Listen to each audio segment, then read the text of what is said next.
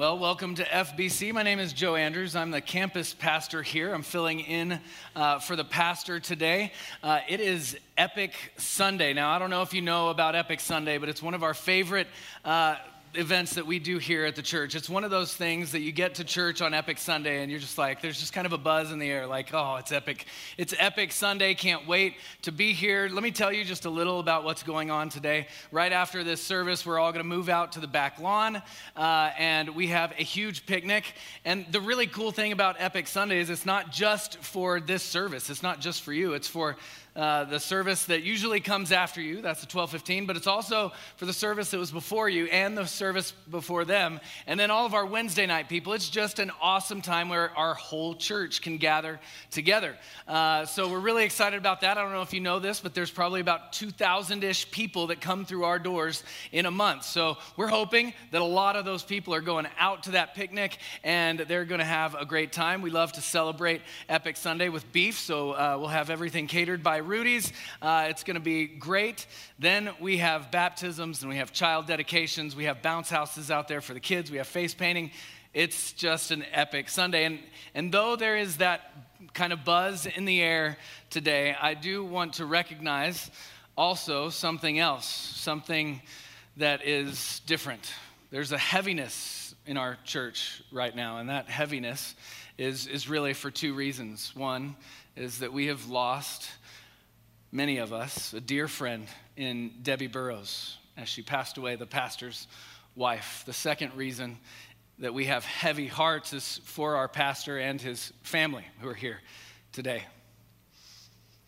The pastor has personally walked with me through 4 deaths in my family. I know that he's walked through many of you with deaths in your family, walked with you through different things in your life, and now it's our turn. It's our turn to be the church. So David, we will walk through you.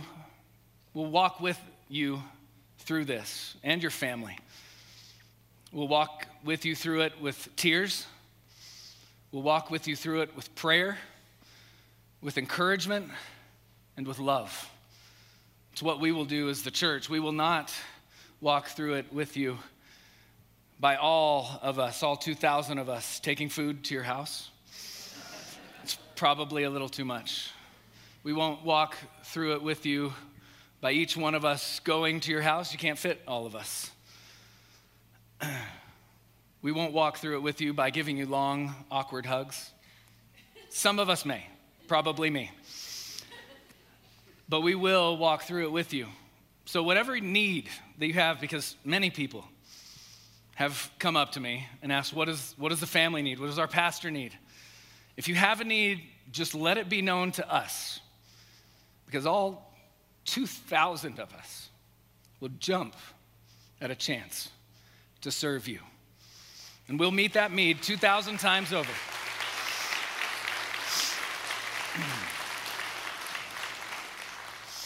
David also made it clear that this is Epic Sunday, and it is a celebration Sunday, so you guys need to celebrate today. Have a good time here today. Celebrate salvation, which is what we're going to do.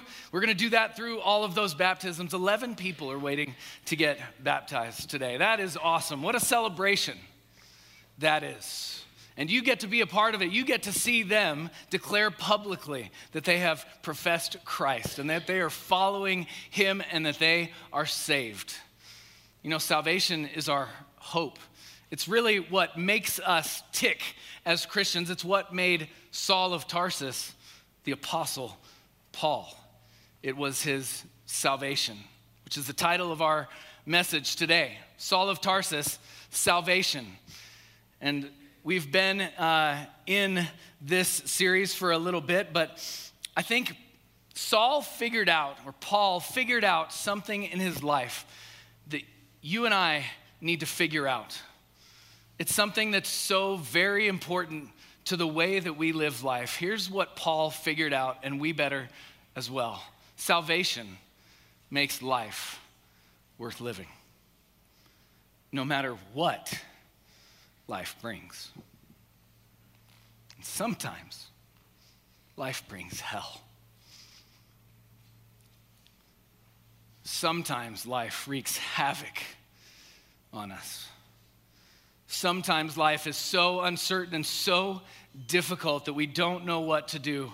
But if we can look at Paul and think, what was it that made Paul tick? What was it that made him keep going? It was this. It was that he had salvation. And his salvation made life worth living, no matter the cost, no matter what life brought. And it's something that you and I should look forward to as well. We've been in this series, Saul of Tarsus now. This is the 8th week. We have one more week to go. It's a 9-week journey in getting to know the Apostle Paul and kind of what made him tick, what made him be willing to suffer everything that he suffered. Last week, we were in the book of Philippians. We talked about Paul being a criminal. He was a criminal because he followed Jesus, and we learned that if we follow Jesus, we have to live like Jesus. And Paul did that. He followed Jesus, and he lived like Jesus. And because he lived like Jesus, he suffered like Jesus, and ultimately, he was killed like Jesus. That's what following Christ is. Paul wrote to the Philippian church while he was in prison. That was last week. This week, we're going to look at a different letter. He wrote a letter to the Ephesians. That's what we call the book. But if you can kind of think of modern-day Turkey, that's really kind of the general area that Paul is writing this letter to. But it's not just to one church. It's to many churches. He would hope that his letter would circulate all between all these different churches. And so he writes them this amazing letter from prison, because he's a criminal for preaching Christ. And it's in this letter that he just details what salvation is to the Ephesians. And it is a beautiful, God-glorifying passage. This passage really can be, I think, better understood if I tell you a couple things before we get started. Here's what I want to tell you first. Is as I was in Argentina, I think it was 2009.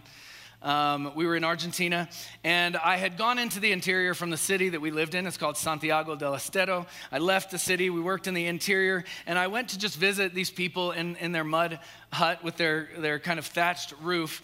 And I was leaving their house, and I was trying to get up back to the highway. And to get up to the highway from their house was kind of set down. It was maybe a 15-foot kind of steep slope to get up to the highway, and that's where the highway was. And so I'm in my truck, and I pull right up to the highway, and it's a pretty busy highway. There can be some big trucks that are coming, so you don't want to just go right out there. So I kind of look down both ways, and I see that there's a truck kind of in the distance, so I'm ready to pull forward. There's nothing coming the other way. And then I see something right in front of me. And it's really, really big. In fact, it's the biggest toad I had ever seen up to that point. From my Bible, I'm not joking when I say that this thing was this big. It's just this huge toad in the road. And I start putting things together. I'm like, truck, toad. This toad has some decisions to make. He has 3 decisions to make, all right? He could do one of 3 different things. Now, these toads, they're so big, they hardly hop, okay? They can hop, but they don't usually. If you see one of these toads and they're mobile, they're not hopping, they walk. And it's creepy, like from a horror movie. So I'm like, this guy needs to walk off the road like that creepy walk that these frogs do. They're so big. I mean, if you ever are thinking frog legs, I would say go to Argentina. They're huge. Anyways, so there he is. That's one of the decisions he could make. The other decision that he could make is to remain very still as this truck comes and will pass right over him, because the trucks that pass by there are big, and this was a big truck coming. And so I'm like, walk away or stay, or just stay there, whatever you want to do. Just whatever you do, don't jump when the truck is right above you. And so I'm watching to see this fold out. I really wish that I had it on video, but I don't. And so this truck comes, and this toad is not doing what I'm hoping he will do. So I'm like, all right, it's time to stay still now, toad. Don't do anything else. Let it pass right over you. So the truck comes over, and right as the truck is over this toad, he jumps, and end of Toad's life. He is dead. And do you know what he did after he was dead? Nothing. Because he was dead. He can't do anything at all. Now, I want to tell you another something. It's a metaphor that people usually use to talk about our sin and how we are in our sin. All right? They usually will explain that we're in this tumultuous sea, all right? The ocean and the waves are crashing all around us, and we're kind of floating, kind of drowning. Maybe our head goes under a little, but we're waiting for somebody to save us because we can't save ourselves from our sin. And it sounds really nice, but it's just not biblical. In fact, if we're going to use that metaphor, we have to change it all up. If we're going to use how we are in our sin, and we're going to use this metaphor of the sea and us in it, we have to change it all up, all right? This is how we are in our sin. We're not floating in the sin waiting for someone to save us. We're not drowning. We're actually already dead. We've already drowned. The waves were too much. Our sin is too much. Just when we think we can maybe do something, we can't, and our lungs fill with water. We begin to breathe water, but you can't do that. So we sink down, dead, to the bottom of the seafloor. The two things that these stories have in common is what Paul says we are in our sins. We are dead. If you don't understand that as we go into this passage, you're not going to understand this passage at all. So let me just ask you this question. It's rhetorical. What do dead toads on the road in Argentina do? They don't do anything. What do we, who are dead in our sins at the bottom of the sea floor, what can we do? Nothing, because we're dead. Paul writes this little passage to the Ephesians. We're going to be in chapter 2, verses 1 through 9. And there's really 3 sections. And he's going to start out with this one condition, our human condition. That's the first section that we're going to look at today, the human condition. And Paul is going to tell the Ephesians, I want you to remember, though you have placed your faith in Jesus, I want you to remember who you were before. How you were before. So I'm going to spoil it for you before we get into it. In your sins, you are dead. You are lifeless. In your sins, you're dead. Just like the toad on the road in Argentina, you can't do anything. Let's look at the text now. Paul tells the Ephesians, and you were dead in the trespasses and sins in which you once walked. I love how Paul starts this because he starts it like you would talk with anybody. If you were writing a letter, he says, you this and you that and you all do this. You all were dead in the trespasses and sins. He only uses that 5 times in this passage, but 11 times he uses the word we or us. Because as he's talking about the salvation of God to them, he can't help but include himself in the human condition, but also in what God would make him and save him. So he says, and you, Ephesians, you were dead in the trespasses and sins in which you once walked. The trespasses and sins are really anything that we do that doesn't bring honor and glory to God. It's us exchanging the truths of God for a lie. This temptation looks better than that truth, so I'll do this. And we leave what God said behind. We exchange the truth of God for a lie. That's what sin is. He says, Ephesians, you were dead in your sins, the way that you didn't glorify God, in which you once walked. I think it's a little funny to point out. He says you were dead in the way that you walked. So remember that this isn't a physical death that Paul is talking to the Ephesians about. It's a spiritual death. They are spiritually dead, though they are alive and walking. Spiritually, they're dead. Now, he's going to go and he's going to get dark really quick with the Ephesians. This is what he says. Here is what you were doing when you were dead in your trespasses and sins. You were following the course of this world. That's what you were doing, Ephesians. You were following the course of this world. James, the brother of Jesus, in James 4:4 says this, if we are friends with the world, we are enemies of God. That's what Paul is saying here. You're not following the Lord, you're following the course of this world. If you want it to get even bleaker, leave it to Paul. Following the prince of the power of the air. That's Satan. This atmosphere that Satan has created. His world system. All of us, Paul says, we're in that condition. Following Satan, the spirit that is now at work in the sons of disobedience. Who are the sons of disobedience? Those people who are still dead in their sins. They don't glorify God. They're following Satan. And they are against God. Let's go to the next verse here. Among whom he now adds himself in, among whom we all once lived in the passions of our flesh. We were all those people separated from God, sinning, following Satan, doing all of these different things, following the course of this world, being sons of disobedience. We all lived there, carrying out the desires of the body and the mind. What is he saying? He's saying anything that our bodies wanted to do, that's what we would do. Anything that our minds wanted to do, that's what we would do. Anything we could think up that didn't honor God, that is what we would do. And we were by nature children of wrath, like the rest of mankind.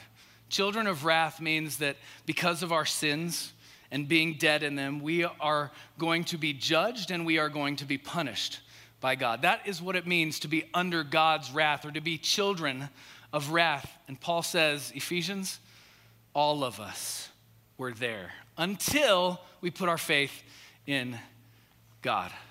So Paul just paints this beautiful picture, doesn't he? It's very uplifting. No, it's horrible. It's bleak. This is hard stuff to hear, but he's going to do a 180-degree turn right here. Probably, in my opinion, one of the best 180-degree turns in Scripture. Because he says you were dead, you were following Satan, you were doing all of these desires that your body and that your mind wanted to do. But then comes the second section, the salvation of God. And this is a beautiful section of Scripture. And it's here that we learn that the salvation of God includes mercy and love.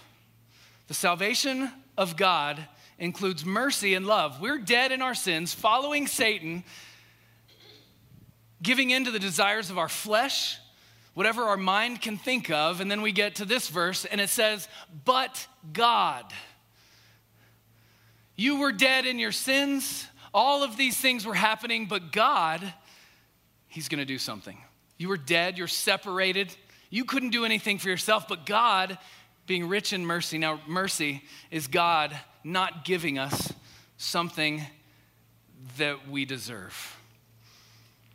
We deserve God's wrath. God in his mercy doesn't give us that. Why? Because of the great love with which he loved us. His unconditional, selfless love is poured out on us, and he's rich in mercy towards us, even though we're dead in our transgressions. Listen, even though we're following Satan, even though we were against him, even though we're dead in our sins, he decides to show us mercy and love. And then he makes us what? Alive. We who were dead, he makes alive. Together with Christ. By grace you have been saved, he says there. We'll get to that in a second because he's going to repeat it. And he's raised us up with him and seated us with him in the heavenly places in Christ Jesus. What does that mean? That means that God has taken we who are dead. He has made us alive, and he has placed us in heaven. It's as good as ours because he has made a way for us to be there. And if that's not rich enough to offset the bleakness, he gives, I think, in my opinion, the most accurate picture of heaven that we could ever see. This is in verse 7. Why did he do all that? Why did he make us alive? Why did he love us in mercy? so that in the coming ages, the Greek word is the word eons, eons and eons and eons, in the coming eons or ages or eternity, he might show to us the immeasurable riches of his grace and kindness towards us in Christ Jesus. If you want to know where your loved ones are who have passed away and placed their faith in Christ, that's where they are. The golden streets sound great, but this sounds so much better, doesn't it? Our loved ones who have passed away right now, they are being poured out an immeasurable amount. They're like, I'd like to measure this, but I can't. Why? Because it's immeasurable. It's so much grace. It's so much kindness. Kindness that we don't deserve. And it's not just a little bit. It's for eons. It's for ages. It's for eternity. That is heaven. It's the essence of heaven, being with God and him loving us and showing us kindness. That's what Paul lived for. Paul didn't live for this life. He lived for the next life. Why would he live for this life? It brought him nothing but trouble, but because of the joy that was set before him, he endured it. He didn't try to escape it. He said, I have salvation, and salvation makes my life worth living. Because of my salvation, I'll go through whatever I have to go through here. It will be worth it because of what I have in heaven, the immeasurable riches of God's goodness, his grace, and his kindness poured out on my life. Then he gets to how salvation works. This is kind of the meat of the passage. He says, all right, now that you know, Ephesians, how the human condition is, and now that you know how salvation is, I want to show you how it works. How our salvation works. And I'm going to spoil it for you again. Listen to this. And I know that this is grammatically incorrect. I understand that. I did it for emphasis, okay? All of salvation is from God. None of salvation is from you. That's what he's going to tell them. All of salvation is from God. None of salvation is from you, Ephesians. We could apply that to our lives as well. We didn't save ourselves. He saved us. All of salvation is from him. None is from us. We didn't bring anything to the table. Let's go to verse 8. For by grace, Paul says to the Ephesians, you have been saved through faith. And this isn't of your own doing, it's the gift of God. Now, I want to kind of look at this. Let me describe some of these words so we kind of know what he's talking about. Grace is a little different than mercy. Mercy is God not giving us what we do deserve, which is an eternity separated from him. Grace is God giving us something that we don't deserve, salvation. And faith is a beautiful thing. In fact, I was reading a lot, obviously, about this passage and things like that, and reading about faith. And faith is basically trust, but I read something that I really liked. It said faith is this living trust in who Jesus is and what he has done for us. It's not this, I put my faith in Jesus once and now I'm saved. No, faith in Jesus is ongoing. It's a living trust in him. So, Paul says, for by grace you have been saved through faith. That's not something that you did. That's the gift of God. Now, in English, if there's a verse in Ephesians that you've memorized, it's this one. But I think it's so often misunderstood. So I want to tell you what we understand when we read this in English. It's right here. We link these two things together. We hear, for by grace you've been saved through faith, and this isn't of your own doing, this is the gift of God. And what we come away thinking is that we have been saved, and that salvation is the gift of God. Now that's absolutely true. I don't want to say that that's not true. That would be horrible. That is absolutely true. It's just not complete. Paul in the Greek is saying so much more to the Ephesians than our English lets us understand. And so I want to kind of show you visually how this works in the Greek language. We're going to go to the next slide. These are the things that are linked. Okay, these are the things that are linked together. It's not just salvation that's the gift of God. Okay, let's read it again and let's kind of see this a little differently. For by grace, whose grace? That's God's grace. That's the gift of God. Okay, you have been saved. Who saved us? God saved us. That's a gift of God. Through faith, and what we usually think is that's our faith. But faith is actually a gift of God.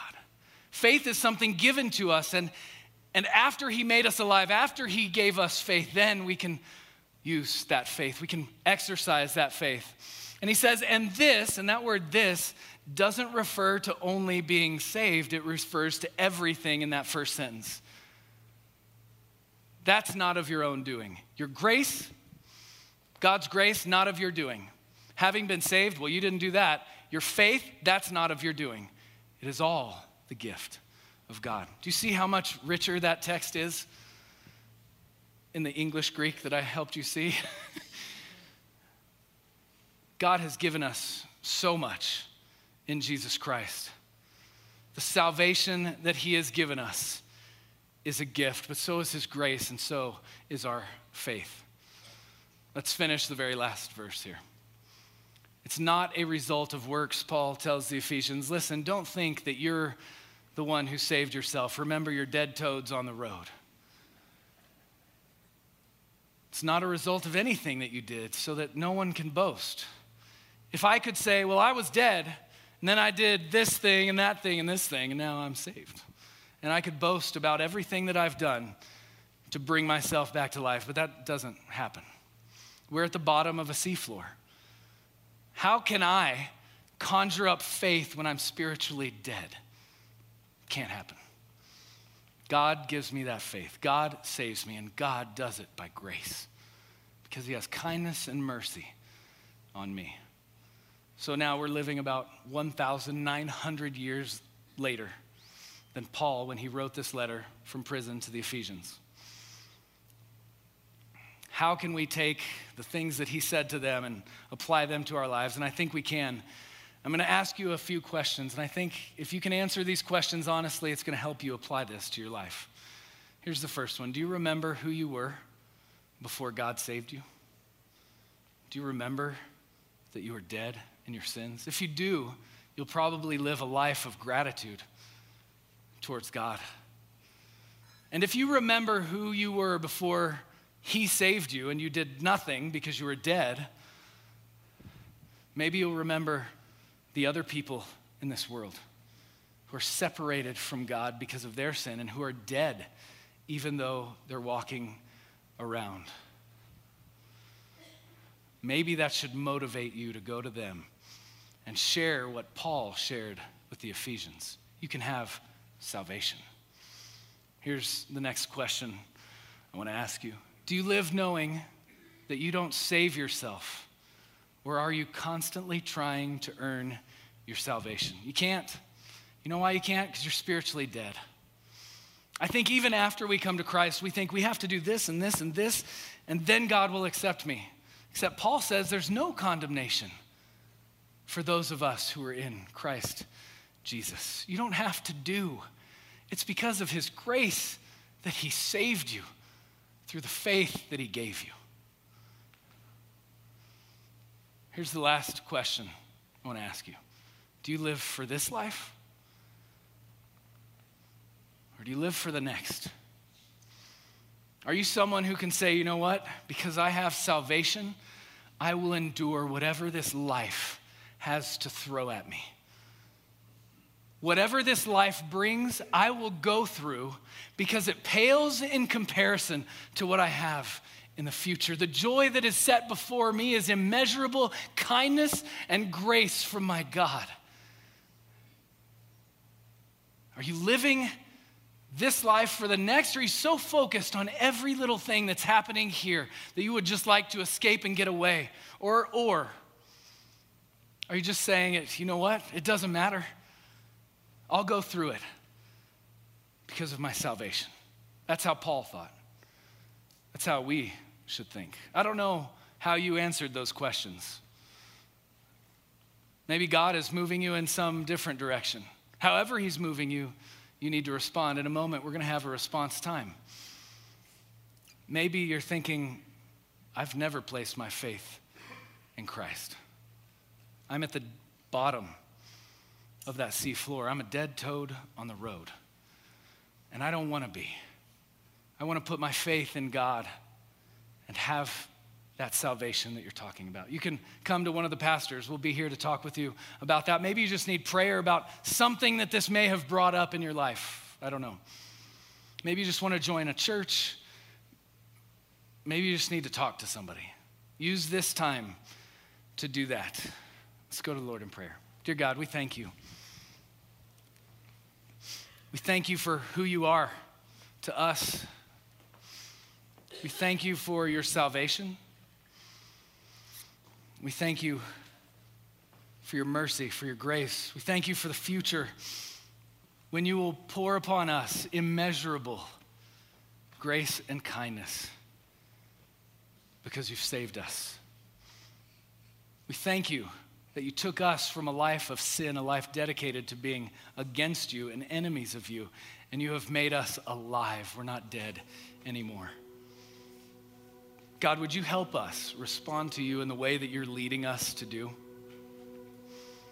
Will you help us be a little more like Paul and understand that salvation makes this life worth living, no matter what it brings? In Jesus' name.